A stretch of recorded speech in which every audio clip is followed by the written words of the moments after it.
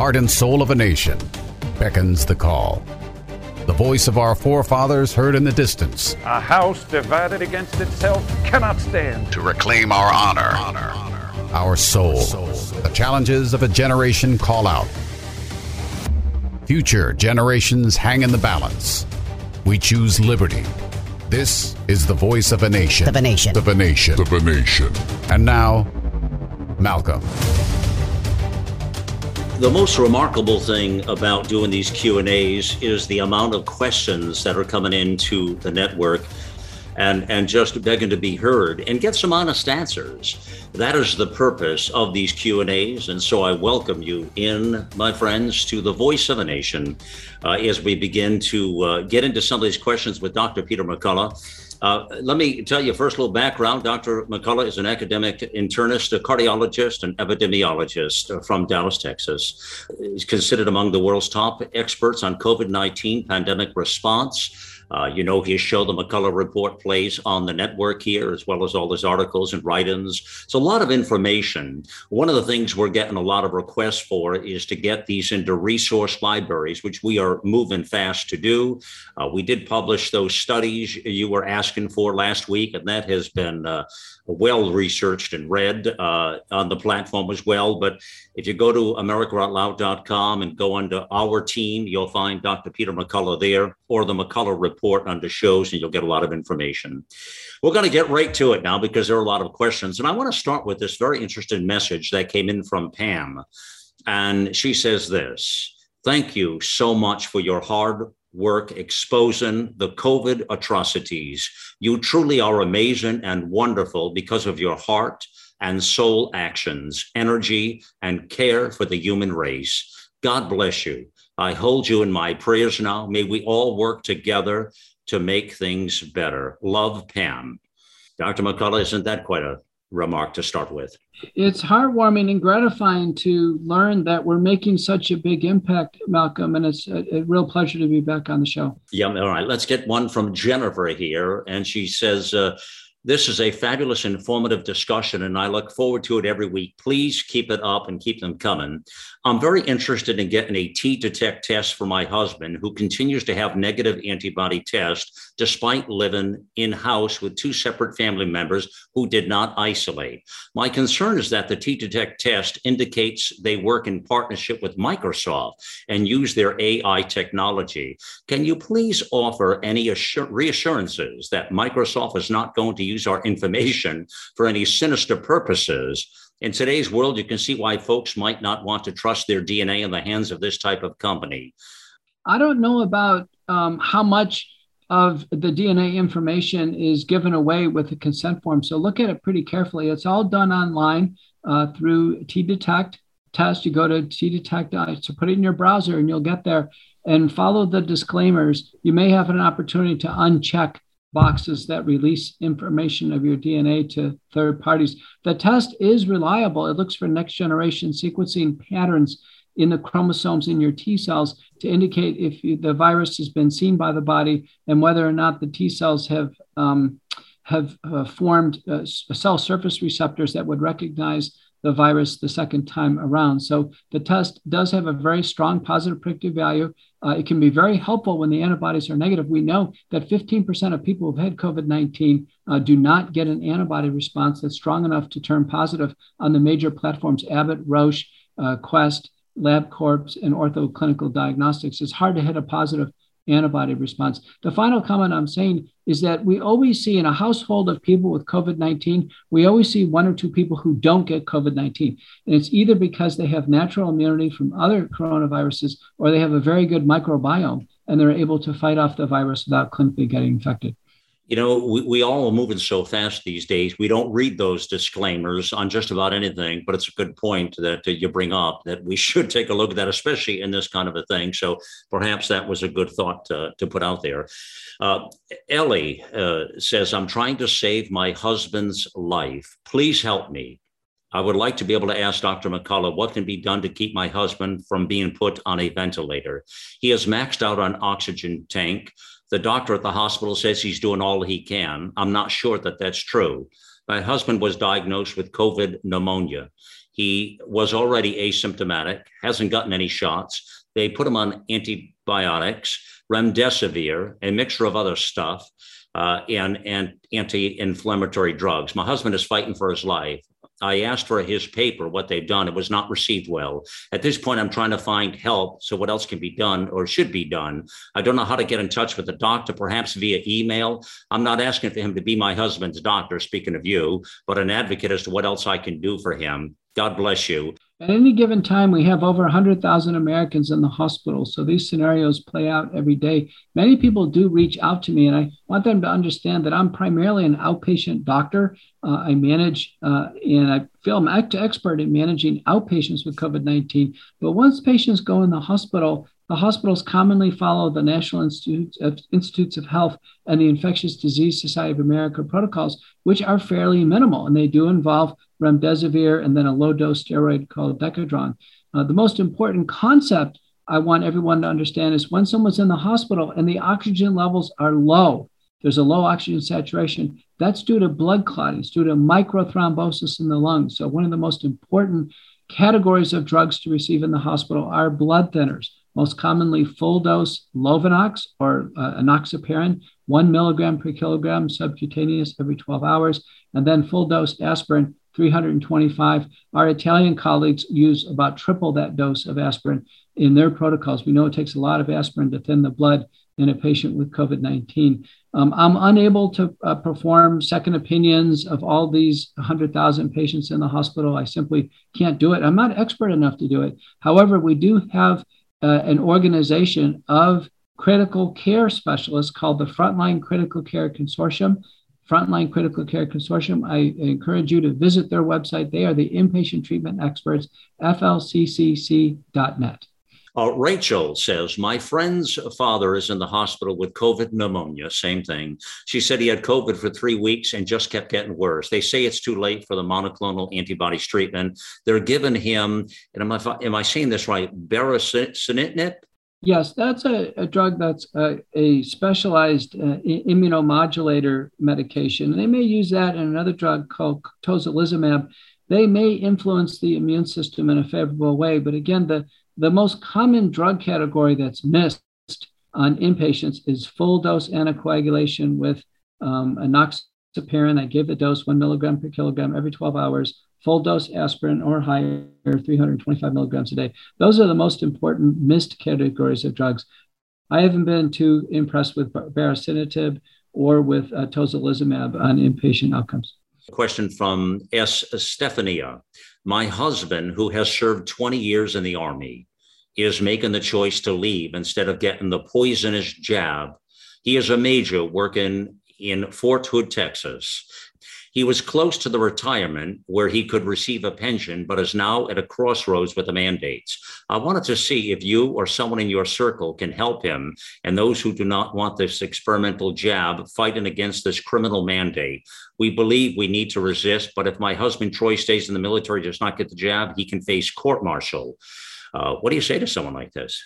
There are multiple legal actions right now occurring within the military. So this individual should check with certain lines of legal authority within the military. There's multiple legal actions to stop this forced vaccination on the military. There are also letters from the Senate and the House. One should look at those. They're available for public comment. But my understanding is the approach is to ride this down to the very end and then force the military to do something. If they are threatening a dishonorable discharge, they're going to have to try to attempt to do a dishonorable discharge. And that's the point at which one can fight that through legal means. This is a giant game of chicken, and many feel that this is an attempt to force people into early retirement. This is a way of forcing people out of the workforce before they get full credit for their retirement. And so the idea is take it all the way to the end. Okay. Alex says, my name is Dane, and I was wondering if azithromycin can treat the COVID-19 infection in the heart and blood. I've already taken Regeneron, ivermectin, and currently I'm taking hydroxychloroquine and doxycycline for this heart infection causing me myocarditis. Wow. The COVID-19 can cause a form of myocarditis. It's really more of a case of cardiac injury that's self-limited. At that level, azithromycin doesn't have any role since doxycycline is already used as the second intracellular anti-infective. Probably the single greatest sets of drugs that make an influence here are prednisone over a longer course, and then an important drug that we use for other forms of myopericarditis called colchicine. So look for prednisone and colchicine in this scenario. All right. Rebecca says, I would like to leave a question for Dr. McCullough for the next Q&A.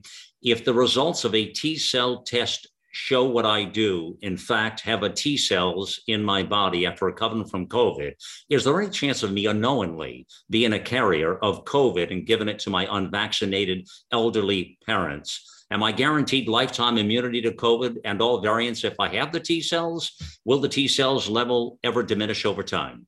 The T cell detect test, which we handled in an earlier question, is done by next generation sequencing, and to my knowledge represents a permanent change in the chromosomes. That means that one has had a significant prior exposure, and by a inference that this is robust, complete, and durable immunity, that there's no opportunity of spreading it to a loved one. Remember, you only can spread COVID-19 to somebody else when you're sick yourself with a fever and nasal congestion. So as long as you feel well, there's no chance of spread to others.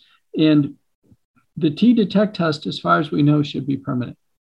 Okay, Dale says, I have a question in regards to early treatment for COVID-19. In the treatment, he has the patient taking 325 milligrams of aspirin for a length of time to thin the blood. However, I have a problem with that and that I cannot tolerate the aspirin at all. My stomach's just too sensitive. Do you have any other ideas instead of this, the aspirin?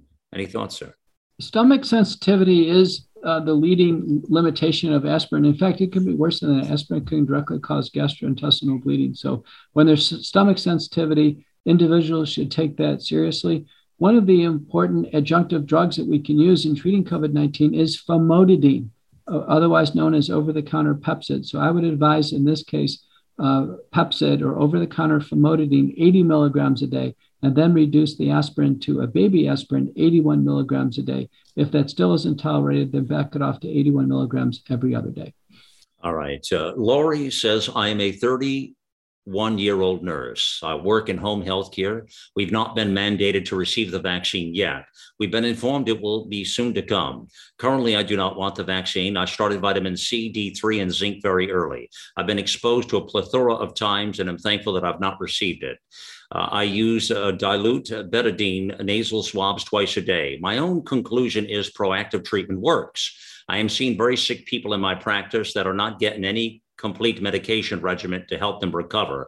Very seldom do I see Z-Pak at all. I am not seeing anticoagulant therapy or full steroidal use. I feel helpless. So here's someone in the medical field, Dr. McCullough, there, and I get some of these sometimes where they just feel helpless. That's what Lori says here. Other nurses have been reported to the nursing board and are fighting for their licenses if physicians were asked for, if they asked them for physicians for additional medications. So the nurses feel like they're in the middle of this war is what they're saying.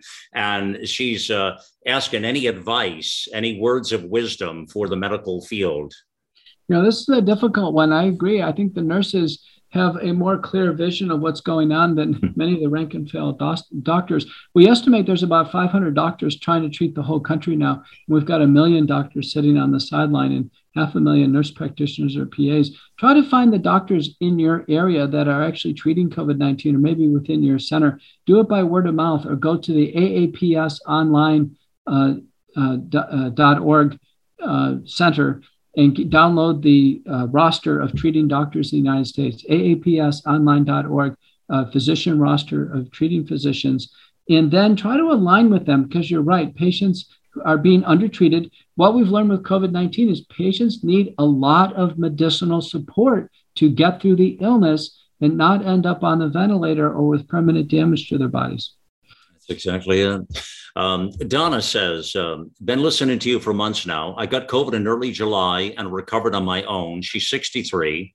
Since having it, I have experienced some definite GI issues.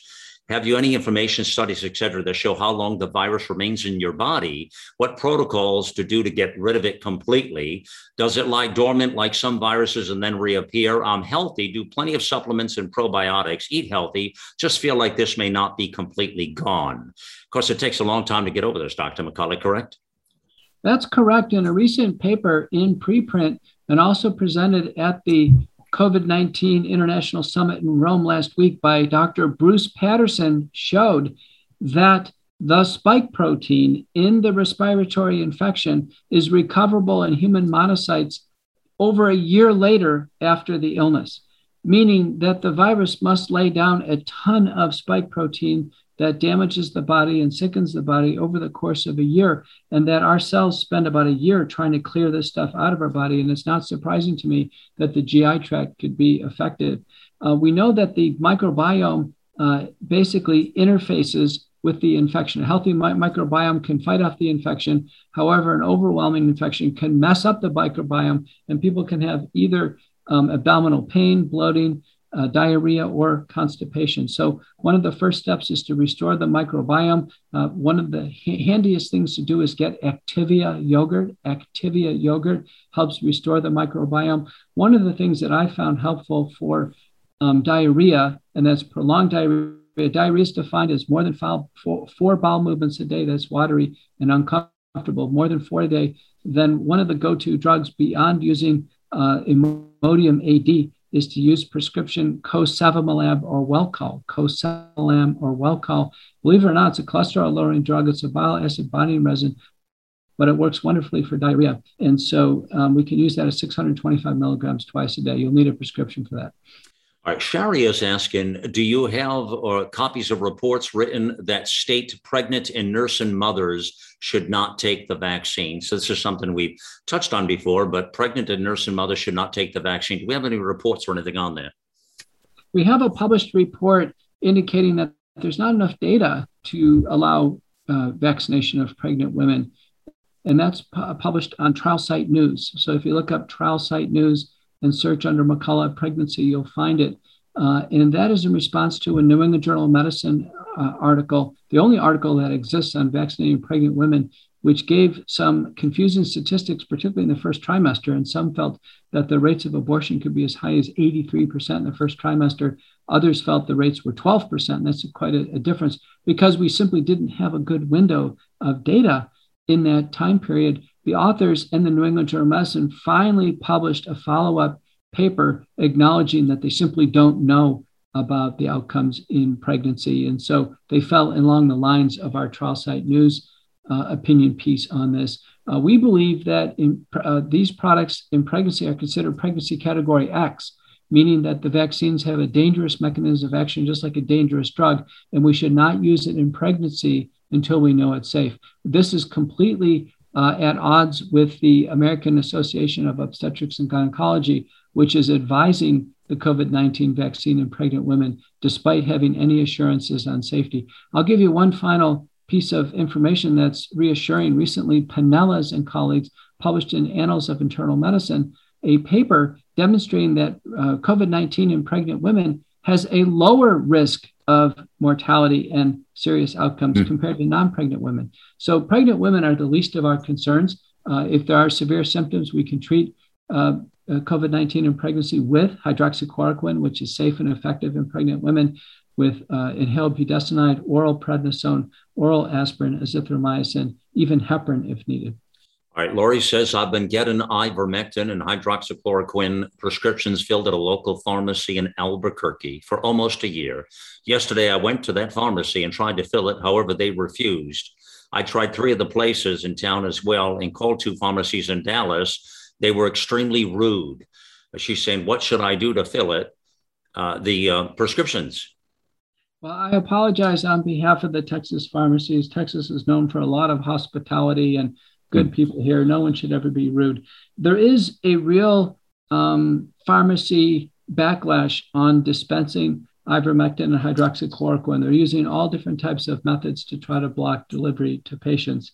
I think at this point in time, I'm advising people in general to really shift to dilute povidone iodine. That is the betadine very dilute, just a few drops in a glass of water. Gargle, swish, and spit that out. Follow that up with a gargling of Listerine or Scope and spit it out. And then spray some of the betadine solution up in the nose and snort it out. Do that twice a day. Honestly, that's in a very good study by Chowdhury and colleagues that is highly protective. And I think using that, there's relatively little role for the ivermectin or hydroxychloroquine. I would advise save what you have because if the real infection comes, you want to make sure that your drug cabinet is ready to go. Okay, I came across a report, Kathy says, from the New Physicians Alliance that stated Dr. McCullough has a list of doctors in the United States that are treating patients with a preventive therapy of ivermectin and the info to contact. I can't find this on America Out Loud. Can you please direct me to those resources and if they have telehealth in case they are not in my state of Nebraska? The list of treating doctors is at the Association of American Physicians and Surgeons website, aapsonline.org. Download the treating physicians directory. It's about 500 doctors. Additionally, in the AAPS online home treatment guide, as well as in the Truth for Health home treatment guide, there is a listing of telemedicine services. There's about 4 national telemedicine services and 15 regional services. Some of the national ones you may know about include myfreedoctor.com, speakwithanmd.com, frontlinemds.com, and America Frontline Doctors. Additionally, there is a network of treating doctors available through the Frontline Critical Care Consortium, flcc.net. Okay, it's the same question Evelyn asked. Where can she post? Where's the physician directory posted? So both to Evelyn and many others and Kathy, we'll get links up on the platform directly to that online home treatment guide with AAPS. Certainly friends of ours, and we'll get those links in there so you can readily find them on our network as well. Ariola asks, hello, first of all, thank you for what you do. I am in Albania and follow you. Do you have a list of international doctors that follow the protocols you recommend? There's also a listing of international doctors by country, and we'll provide the link to that. I'll have to search for that, but I have seen that listing. It's not as robust as we'd like to see, but I know it exists. Okay, very cool. But there is a list of that, huh? Very cool. Okay. Stephen says, yesterday I tested positive for COVID. They sent me home with quarantine instructions and that was it. I just listened to a talk from Dr. McCullough. He mentioned contacting a telehealth, telemedicine service provided. I'd like to start his treatment protocol and don't know who to trust. Could you please provide a few contacts? But then again, that comes back to just what we're talking about, doesn't it? Yeah, that was the last question we just answered, and we'll get those telemedicine links up there. All right, this one is from Melody. She says, I have a question. I really need an answer very soon. My son is a Marine reservist in Oklahoma. The military is mandating vaccines by November. If my son were to take ivermectin before and after for a time, would that help stop the chance of adverse side effects from the Myrna vaccine? This is a common question. People are capitulating with the vaccine and then they're trying to mitigate the side effects. And I can tell you right now, I don't think there's any way to really mitigate the side effects of these vaccines. When they take off in the human body, we can't seem to stop them. And so at this point in time, the best way to stay safe is simply say no to the vaccines and find another pathway forward. Many are looking at taking this down to the wire and hoping that the House or the Senate or some oversight panel steps in and shuts down the vaccine program. Nobody in the military wants the vaccines. And I know there's tremendous resistance. The best advice is hold the line. Yeah, absolutely. Tammy says, please, we need to get a hold of Dr. McCullough about ivermectin. We live in Wyoming and want to be able to use it as prophylactic for SARS-CoV-19. You could say we are begging for help. We will not be treated with this period in Wyoming if we get the China virus. My niece in Phoenix was on death's door for 10 days because they would not and refused to treat her with ivermectin, only remdesivir. Is what the hospitals are using. She refuses the COVID-19 vax. We will not take it ever. We know ivermectin will prevent the virus. Please help. Again, these are people that are just pleading. They don't want the vaccine. They know the hospitals are giving remdesivir, but there's not much more we can tell folks like this, is there? The main thing is to keep reiterating the really powerful effects of using dilute povidone iodine. That dilute solution, just a few drops in a glass of water, swish and gargle and spit, spray it up your nose, snort it out twice a day is very effective. If one was to come into contact with someone with COVID-19, you can do that 4 times a day. I learned that from anti-infective dentists, interviewed on America Out Loud, the McCullough Report, Paul Gossett. And Paul does that when he comes in contact with a patient. He's a dentist who has COVID. He'll actually do it for you. If you're iodine sensitive, the next in line is hydrogen peroxide, again, very dilute. Next in line after that is hypochlorite. Believe it or not, a couple of drops of household bleach in a glass of water is very effective. One thing important to mention at this point is that, remember, these answers and these to all of these questions are for educational purposes only. We don't know each specific situation, and we can't give medical advice out. So it's important to remind you, this is for educational purposes. You really need to get the proper advice from your own doctors in your own personal situations that require that. So I want to mention that to you. As well, I want to remind you again, healthycell.com is our sponsor here on the show. And, this is a product. It's a gel form product that I've been taking for over 3.5 years. I highly recommend it. The thing about a gel form versus pills, it gets into your body quickly. It's absorbed. Your body absorbs that. And so you get the impact of that versus the old vitamins that really haven't been updated since the early 1930s. So this is a new way of helping your immune system out, actually. They have a whole host of products at Healthy Cell. They have REM sleep that help you sleep at night, focus, helps you think better, and Immune Super Boost, which has got the echinacea, the zinc, the A, the D, a lot of the things that we're using now to fight COVID, in fact, are in there. All those products, our listeners get 20% off your first order there. Just go to healthycell.com/outloud or click the banner ad back at America Out Loud, and you're entitled to that discount. And I highly recommend it. It's a great product. And so check that out there, friends. We're going to take a pause here. We'll be back with Dr. Peter McCullough and more questions on the Voice of a Nation. Our global experts are brilliant writers and engaging hosts on a mission of a lifetime. You'll find the latest news and inspiration on the front page of AmericaOutloud.com. Healthy Cell is a terrific lineup of products. They have products that are pill-free, gel-packed vitamins. Looking for better sleep, focus, and energy? Check out Healthy Cell, the leading innovator in nutritional supplements for cell health. Healthy Cell has a product that helps REM sleep, helps you fall asleep, stay asleep, sleep deeply, and wake up refreshed with Healthy Cell's REM sleep supplement. The only sleep supplement that's designed to support all stages of sleep. And boy, is it needed now during all the stress of the COVID-19 pandemic. So go to healthycell.com and use the code OUTLOUD, all capital letters, OUTLOUD, for a 20% off your first order of any product from Healthy Cell. I use them every day. I believe in them, and you should too. Let's get real. Let's get loud on America Out Loud Talk Radio. Trouble getting to sleep and staying asleep can be infuriating. Your mind races. You toss and turn, and the harder you try, the harder it is to drift off. And today's digital age makes it even harder. You're not alone with this struggle. Poor sleep affects over 70% of Americans. Even the Centers for Disease Control labeled insufficient sleep a public health epidemic. To take back your sleep, Healthy Cell has created REM Sleep, the only sleep supplement made to support all 4 stages of human sleep, with calming herbs, amino acids, and sleep hormone support, delivered in a patent-pending, pill-free, ultra-absorption microgel formula that tastes great.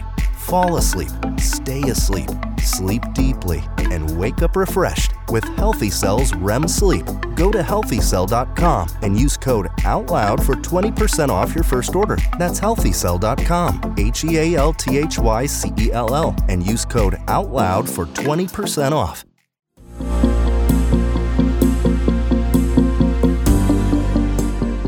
Today, America stands at the crossroads of history. Our actions will determine the fate of our nation.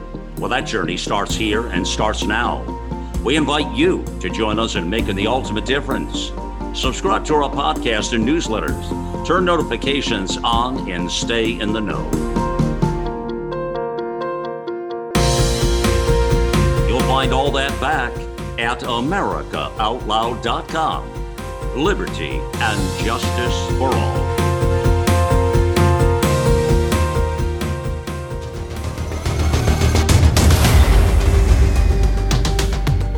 Welcome back to the Voice of the Nation. It is Malcolm Out Loud here, yours truly. We're speaking with Dr. Peter McCullough here and really going through a lot of the questions that you all have out there and trying to get these answers out to everybody. This one from Amanda.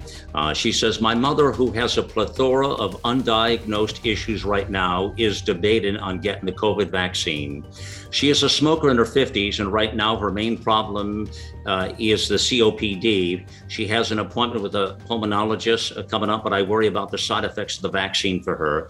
If she has pre-existing blood clots and potentially COPD, would the risk outweigh the benefit? What would you suggest or think about this? Said, I told her to at least get diagnosed first and also to get an antibody test, is what she's saying to her mom, to find out if she already has immunity before even deciding on a vaccine. Thank you, Malcolm and Dr. McCullough, for making these podcast Q&As available. They're so informative. We desperately need to hear. God bless you both. What do you say to Amanda there? Well, I'll take the last part first, and that is individuals who have not had a clear-cut illness that like COVID-19, and we go later on and try to check antibodies or T-detect test, I've been very disappointed. I think the vast majority of people, believe me, you don't miss COVID-19. When you get it, you're sick, you're not going to miss it. So a lot of people are looking for good luck and saying, maybe I have antibodies or a T-detect test. Outside of a young college kid, I wouldn't go looking for it. The vast majority of people that age, if they haven't been really sick with COVID-19, you're not going to find much on antibodies or T-detect testing. Now, in the clinical trials where the vaccines look pretty good, the majority of people had no medical problems. So people with advanced lung disease, blood clots, they weren't in the clinical trials. 60% of people had absolutely no medical problems whatsoever. So that's our concern, is someone with medical problems where you think they could benefit from a vaccine. In fact, they actually are harmed with blood clots and all the different safety events that we see with the COVID-19 vaccines. The other final problem is now in September of 2021, 99% of all the infections in the United States are Delta, and the current sets of vaccines don't cover the Delta variant. So it's so disappointing to have somebody go through the risks of the vaccine and then turn around and get COVID-19. I have many people like that in my practice. All right. Joanne is from Ontario, Canada. She says she's a big fan. Unfortunately, her workplace is mandating that they take the COVID vaccine. Pfizer or Moderna is in her area available, she says. She's being threatened with dismissal. However, what she's asking here now, she's wondering if you have looked into anything people can take prior and after vaccination to neutralize the spike protein and diminish its ability to bind to ACE2 receptors. What do you say to that?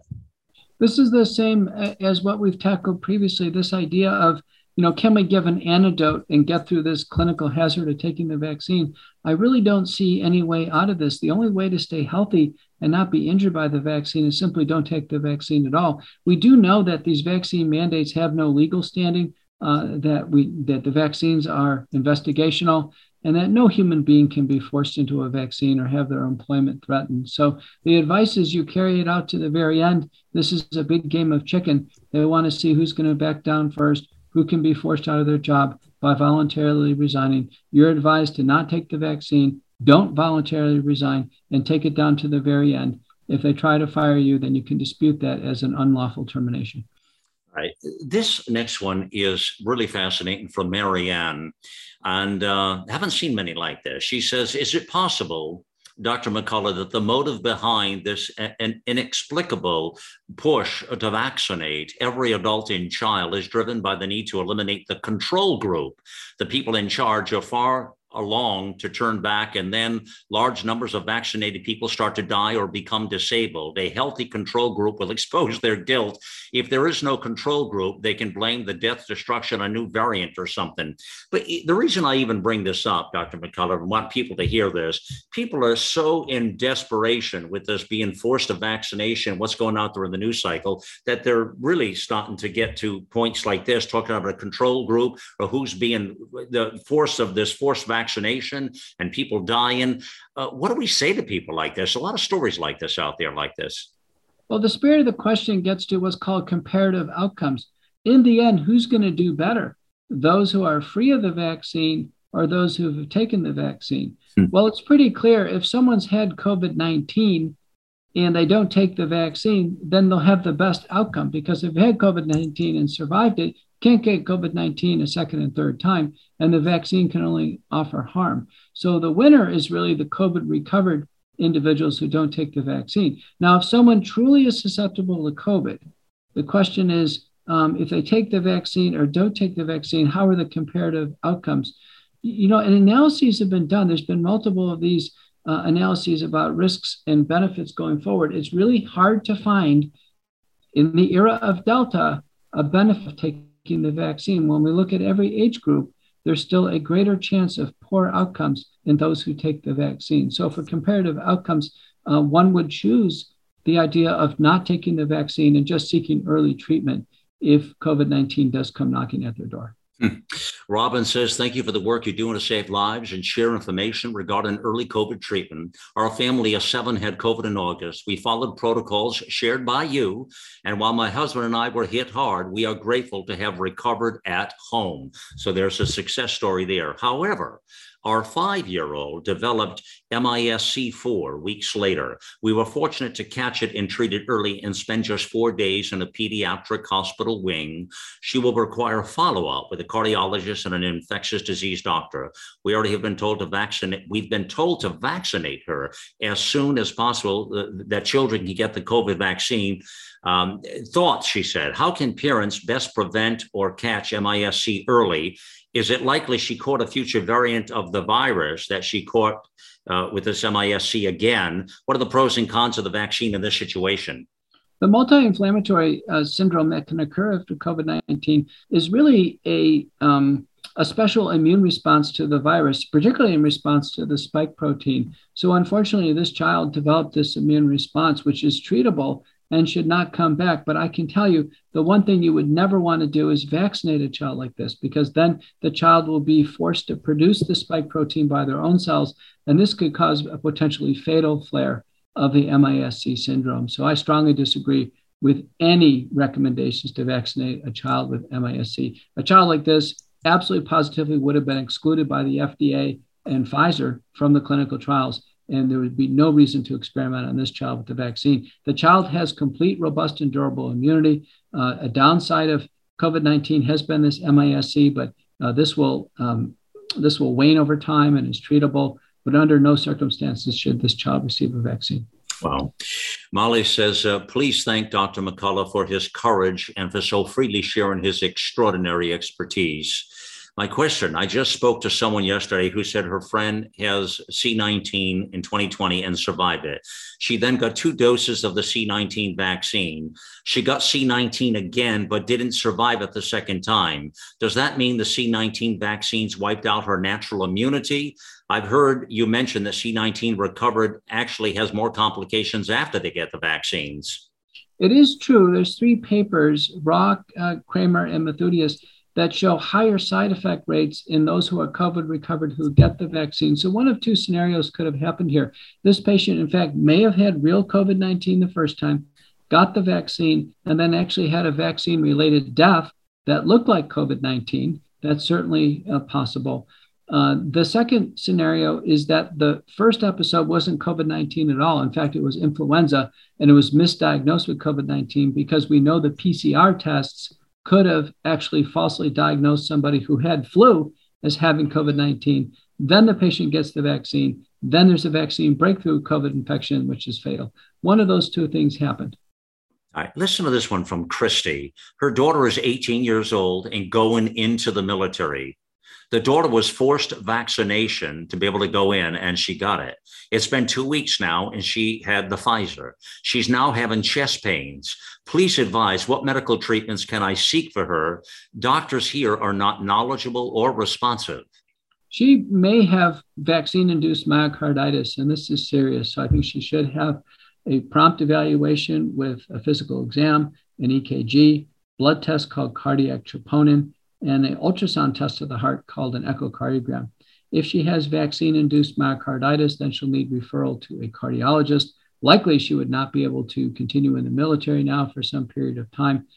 She would need medications in likelihood to prevent the development of heart failure, and then serial blood testing and imaging in order to see through resolution of the myocarditis. But any individual who's taken the vaccines and then developed chest pain, please be evaluated for myocarditis. The FDA has official warnings on this. The FDA has told parents and children and others that, in fact, this happens and can happen and it's serious. And now in the CDC VAERS report, Vaccine Adverse Event Reporting System, there's over 5,000 cases. Wow. All right. Madeline says, my husband and I both have COVID. We've been on an island trying to navigate our own health care. His doctor said, when you have a hard time breathing, go to the ER. My husband is 76, overweight, sleep apnea. I'm 66, know the health risks. We were able to get him the Regeneron infusion on day 8. He is also now on Z-Pak and steroid. All these treatments were initiated after we asked for them. He still has a very bad congested smoker's cough. He is not, she says next, Dr. McCullough, he is not SOB. And I thought she was calling him an SOB, but she's saying that's short of breath. So I don't want to give Madeline hell for calling her husband that. So it really is, he's not short of breath, but unable to take a deep breath, or it throws him into coughing fits. O2 levels always above 95%. I just finished listening to Dr. McCullough, hour-and-a-half speech he gave at a church. Excellent. Is there something else we should be doing? Wondering about an inhaler, hydroxy, and other antibiotics. I can tell Madeline's a healthcare professional, Malcolm, because SOB is our little inside abbreviation for shortness of breath. So she must be. I thought she was calling up a name. I'll tell you, I swear. I thought, what kind of a wife is that? Go ahead. So she must be a nurse or a healthcare personnel. So that was a giveaway, and I could tell she's really medically sophisticated. So great to get the monoclonal antibody infusions. We like to get them on day 1 and 2 when it's mild, not on day 8 when it's late in the illness. But the cough can be really difficult to deal with. And what I found works at this level, since it's already on steroids, which is terrific, is 30 days of colchicine. That'll reduce some of the chest symptoms. Use of Singulair or Montelukast, 10 milligrams a day. And then it's very important since blood clots can cause some of those pulmonary symptoms to, at this stage, at least be on aspirin, 325 milligrams a day. For cough suppression, certainly one can use Tessalon Pearls or Robitussin AC, but it's going to be a little bundle of drugs. Expect this cough to continue for about a full month. Okay. All right. Now, Caitlin says, this message is regarding the Regeneron infusion. I'm a healthcare worker, and since the government took over the order and we can't keep it in stock anymore, therefore the local hospitals are getting stricter on who they give it to when the restrictions have been loosened. Had been loosened quite a bit previously. We're struggling here in Eastern Kentucky, trying to save lives. What can we do? Who can we contact where we have positive friends and family to receive this infusion? We can drive, no problem. Thank you for all you do. You are a hero. All right, so I'm hearing this question from other circles, Dr. McCullough, that the Regeneron product is running short. And I'm actually hearing reports, and I don't know how true this is, that it's being intentionally, again, you tell me, it's being intentionally kept away or, not provided, that there's some intentionality to this, the availability of it. But here's a healthcare worker saying in Kentucky, they can't get enough of it now. They're running short. Do you know about it? Well, I've had conversations with lawmakers in Florida and in Alabama, and I'm hearing the same thing, that despite 500 million pre-purchased doses of these antibodies, that there's now distribution issues with them. So I encourage everybody to be on alert, contact their Department of Health and Human Services at the state level, demand a 1-800 number and a listing of which centers are stocking the monoclonal antibodies and what their hours of infusion are. Clearly, high-risk seniors over age 65 on day 1 should get a monoclonal antibody infusion, just like former President Trump and Governor Abbott here in Texas, podcaster Joe Rogan. They're great examples of how well you can do on day 1. Please don't wait days into the illness. So push your Department of Health and Human Services to be transparent on where these monoclonal antibodies are. One of the words we've used to characterize government actions throughout the pandemic is malfeasance. That's wrongdoing by those in position of authority. And so this is another example of taking something that really works, high-tech Operation Warp Speed, monoclonal antibodies, Regeneron, which is a combination of carasivimab and indimavab. These monoclonal antibodies really work, but the malfeasance is that our government is not making them available to the public and not making them easy to access. Okay. Joe says, would Dr. McCullough know how the Novavax is coming along, and will it be safe? Novavax, I'm very high on. This is a vaccine by a U.S. company called Novavax. It is 5 micrograms of the purified spike protein in a matrix. This looks very safe, even though the arm was quite sore in the clinical trials. It looked every bit as good as Pfizer and Moderna in protecting against the legacy variants. We don't know how it'll do against Delta. It's been held up to the fourth quarter of this year for commercial release because of manufacturing issues. I can tell you Operation Warp Speed, with all of its money, should be able to help Novavax overcome any manufacturing issues and bring this important vaccine to market. I think if Novavax comes to market and holds up against Delta, I think that's going to spell the end to Pfizer, Moderna, and Johnson & Johnson. Do we know when that's happening? Fourth quarter 2021. Okay. All right. So soon enough. That's probably not soon enough for some. But all right. Chris says, can Dr. McCullough recommend how he would treat a 2-month-old boy running a 101.5 temperature, tested positive for COVID? He's in the hospital. Should I say no to remdesivir? Or because of the options of his age? Of course, that's what the hospitals recommend, and as they all do. They use this remdesivir, but this is a 2-month-old running a high fever. What do you think? Well, a sick child like that in the hospital is really outside of the scope of my practice. I would defer to pediatricians, but I can tell you the drugs that are safe in children include Tylenol, which we need for fever control. We want to control the fever in children primarily because fevers can actually trigger a seizure. And so we want to do that. We know that hydroxychloroquine in pediatric dosing is safe. We know that azithromycin is safe. We know that inhaled budesonide is safe, as well as weight-adjusted in pediatric doses of corticosteroids are safe. So I think there is an array of things that can be done to get the child through the illness. Antivirals probably won't be as effective as simply fever control and some corticosteroids and drugs to kind of reduce the systemic effects of the virus. Okay. And Betty says, my 53-year-old brother in Houston started having COVID symptoms. He was able to get hydroxychloroquine and ivermectin from a friend who had an ample supply for his family. I believe he received some steroids and budesonide as well. His oximeter readings went down to 80, and then he was taken to the ER. He asked for the monoclonal antibodies, but they said it would be of no benefit to him. When they got him in a room the following day, he was diagnosed with COVID pneumonia.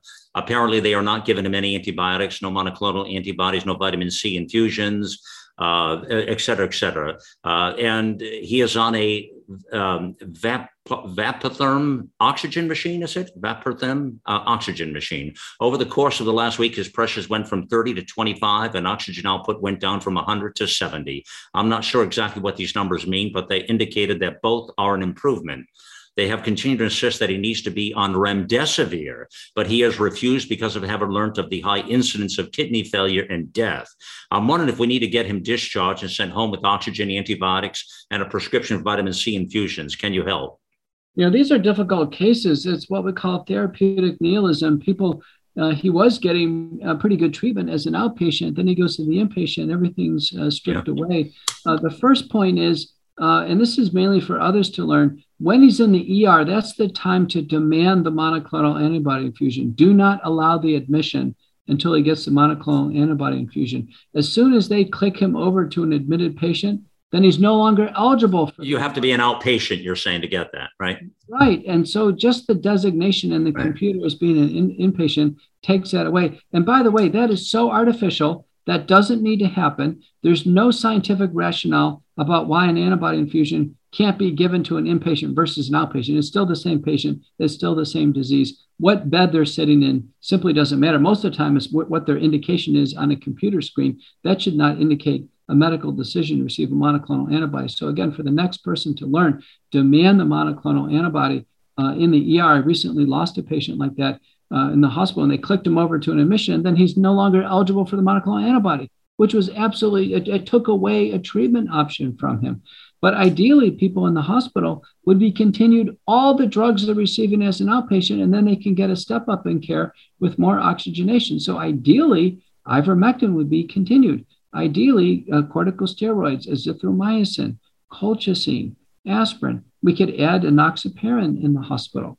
And then there would be a step up in care instead of a step down. So I understand your frustrations. You're going to simply have to work with the doctors when at a safe level can get discharged to home and then get higher quality care at home. All right. Here's one that we're getting a lot of questions still on. People are not understanding. And Kathy says, I heard Dr. McCullough say that once you've had COVID-19, you cannot get it again. Does that include, does that include all variants, Delta, et cetera? Does he feel this is lifelong immunity?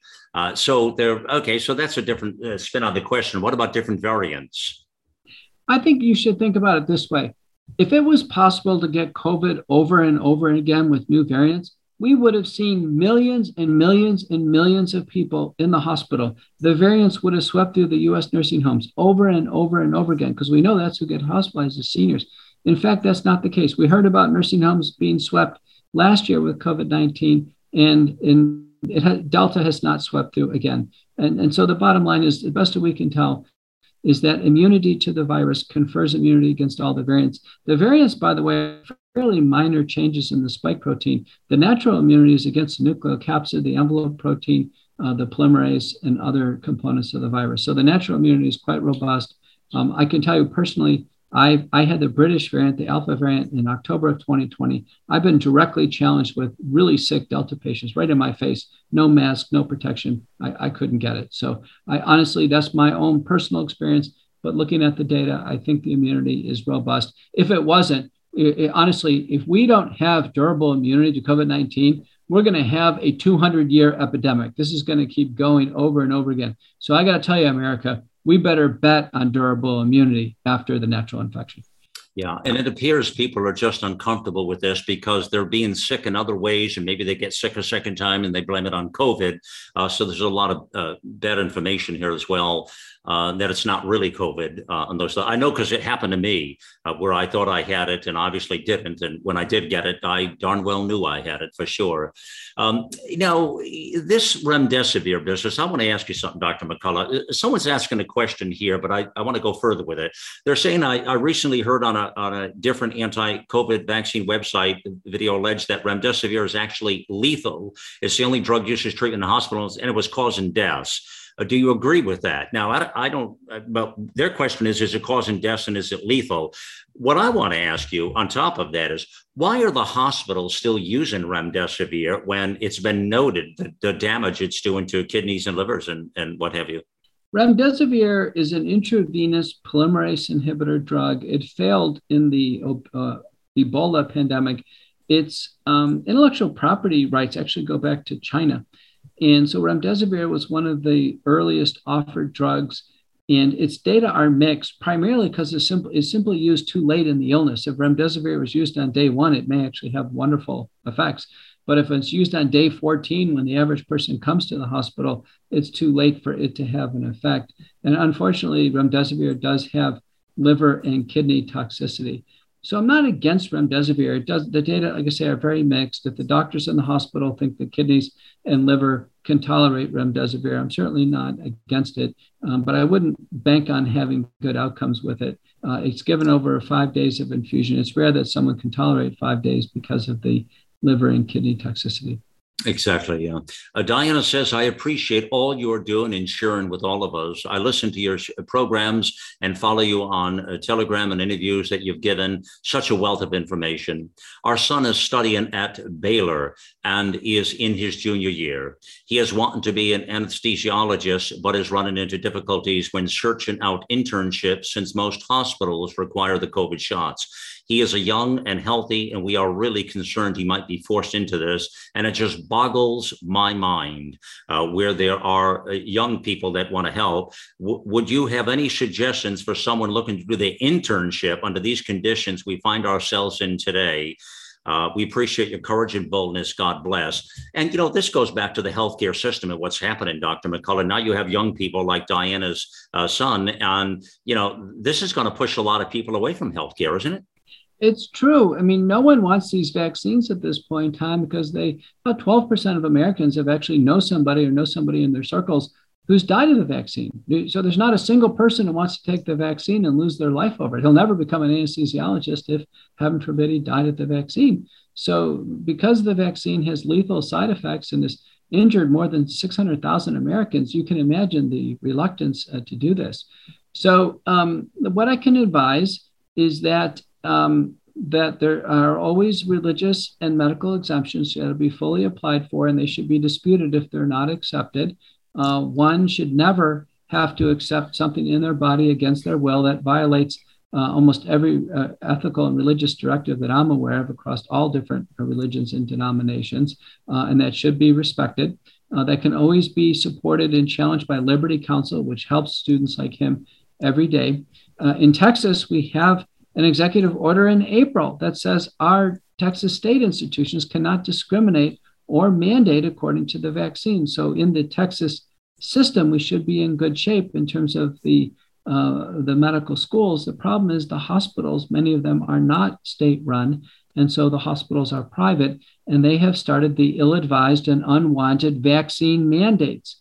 And one of the data points to point out is a paper by Keener and colleagues, New England Journal of Medicine, recently showing the University of California at San Diego has more Delta infections in the vaccinated workers compared to the unvaccinated workers. So a vaccine mandate in hospitals and health systems, which never had problems before with COVID-19, is backfiring and ill-advised. Okay, and the final question, Dr. McCullough, from Brandon, says, Malcolm, I have a question for Dr. Peter McCullough to air on the Q&A series. How long does COVID take to enter the main body after entering via the nose mouth? I could have sworn I heard that it rests in the nose mouth for a day or two. This would allow us the opportunity to kill it via your betadine, other hygiene methods. Also, do you have a guide on how COVID infects the body? Thank you for all what you are doing for this life-saving information. There is a pre-symptomatic phase, and to my knowledge, it's more like 3 to 4 days. And you're right, that's an opportunity for the betadine to work, and that's the reason why it did in the paper by Chowdhury and colleagues. And in fact, there are multiple supportive papers for this, and that's what anti-infective dentist Paul Gossett out of Chicago really emphasized, that it really does work. We use it now in prevention and in treatment. We've been using it in Singapore and Asia. You know, there's huge cities in the United States, Hong Kong, Singapore, and others. You never hear about them wiped out with COVID-19. Why? Because they've learned these important oral and nasal hygiene programs. So I really love that comment, and I'm happy to give that response. I'm really high on this. We were late to the game on recommending oral and nasal hygiene approaches to COVID-19, but this pre-symptomatic phase is probably about 3 to 4 days. You can't spread it during this time. Remember, the spread only occurs once the fever and the nasal congestion starts, but people do have it in their nose and mouth. And our CDC director has said that. She's come on the television and said, listen, it's been proven now, the vaccinated carry the Delta variant in their nose and mouth in the pre-symptomatic phase. So again, this hygiene ought to be applied to both vaccinated and unvaccinated. Okay, thank you, Dr. McCullough. And remind everybody again, educational purposes, all the answers and questions here. We know each situation is very personal and very specific, and you need to get really that close attention from your own physician in your areas. We're happy to help you and do everything we can to give these answers, but in many cases, they're very broad in nature. So it's important to mention that. We're working on getting more resources on the platform. We know many have so many questions and trying to do our very best. We can't thank Dr. McCullough enough with all of his travels for taking the time. And there are so many requests for these Q&As. We have thousands of questions. We simply can't get to them all. And some of them, many of them are repeats. So hopefully you hear your question answered as well. Thank you again, my friends, for being on the mission here. It's time to get involved and get loud.